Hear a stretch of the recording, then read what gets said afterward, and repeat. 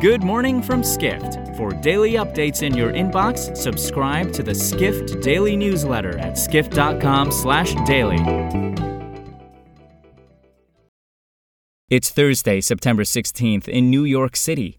We are happy to announce that Skift Global Forum returns to New York City next week. Learn from travel leaders, including Marriott International CEO Anthony Capuano. Register at live.skift.com and save 10% on in-person and online tickets with the discount code PODCAST. And now here's what you need to know about the business of travel today. Voters in Canada will go to the polls next Monday to cast ballots in the country's federal election. More so than in previous cycles, Canada's tourism industry sees its future riding on the outcome of this election, writes global tourism reporter Lebawit Lily Girma. Which political party wins will determine whether government support programs will be extended through May 2022, which the Tourism Industry Association of Canada has called for. The country's tourism sector is struggling mightily as most businesses in the industry were unable to meet their needed revenue targets over the summer, in large part due to Canada not lifting land border restrictions with the U.S. until August. Many of the country's tourism businesses won't survive without additional financial support from the government. A survey conducted by TIAC found that roughly 40% of Canada's tourism businesses will have to shut down if they don't continue to receive assistance from the government. In addition, a third of respondents said they expect a greater than 50% decline in revenue this year compared to 2020.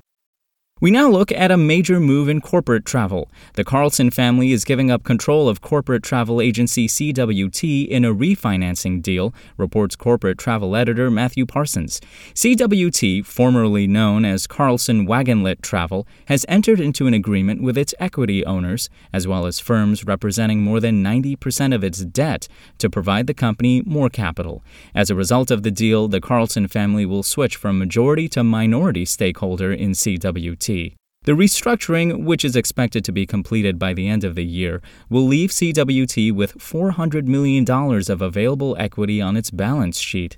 But CEO Michelle McKinney-Freimeyer said the money won't be used toward acquisitions, which has emerged as a major trend during the pandemic.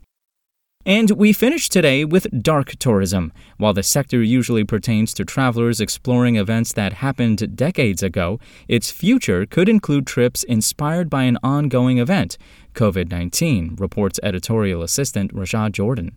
What is dark tourism? The term refers to the practice of visiting locations commonly associated with themes like death, disaster, and tragedy. Dark tourism has seemingly grown in popularity in recent years as destinations such as Chernobyl and Auschwitz were experiencing an increase in visitor numbers prior to the pandemic.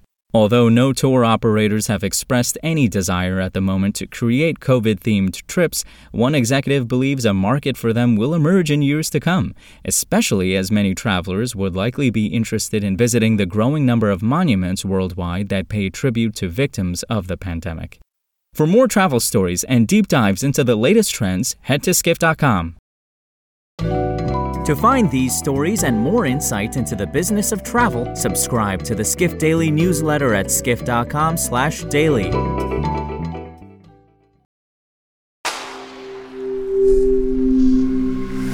Spoken Layer.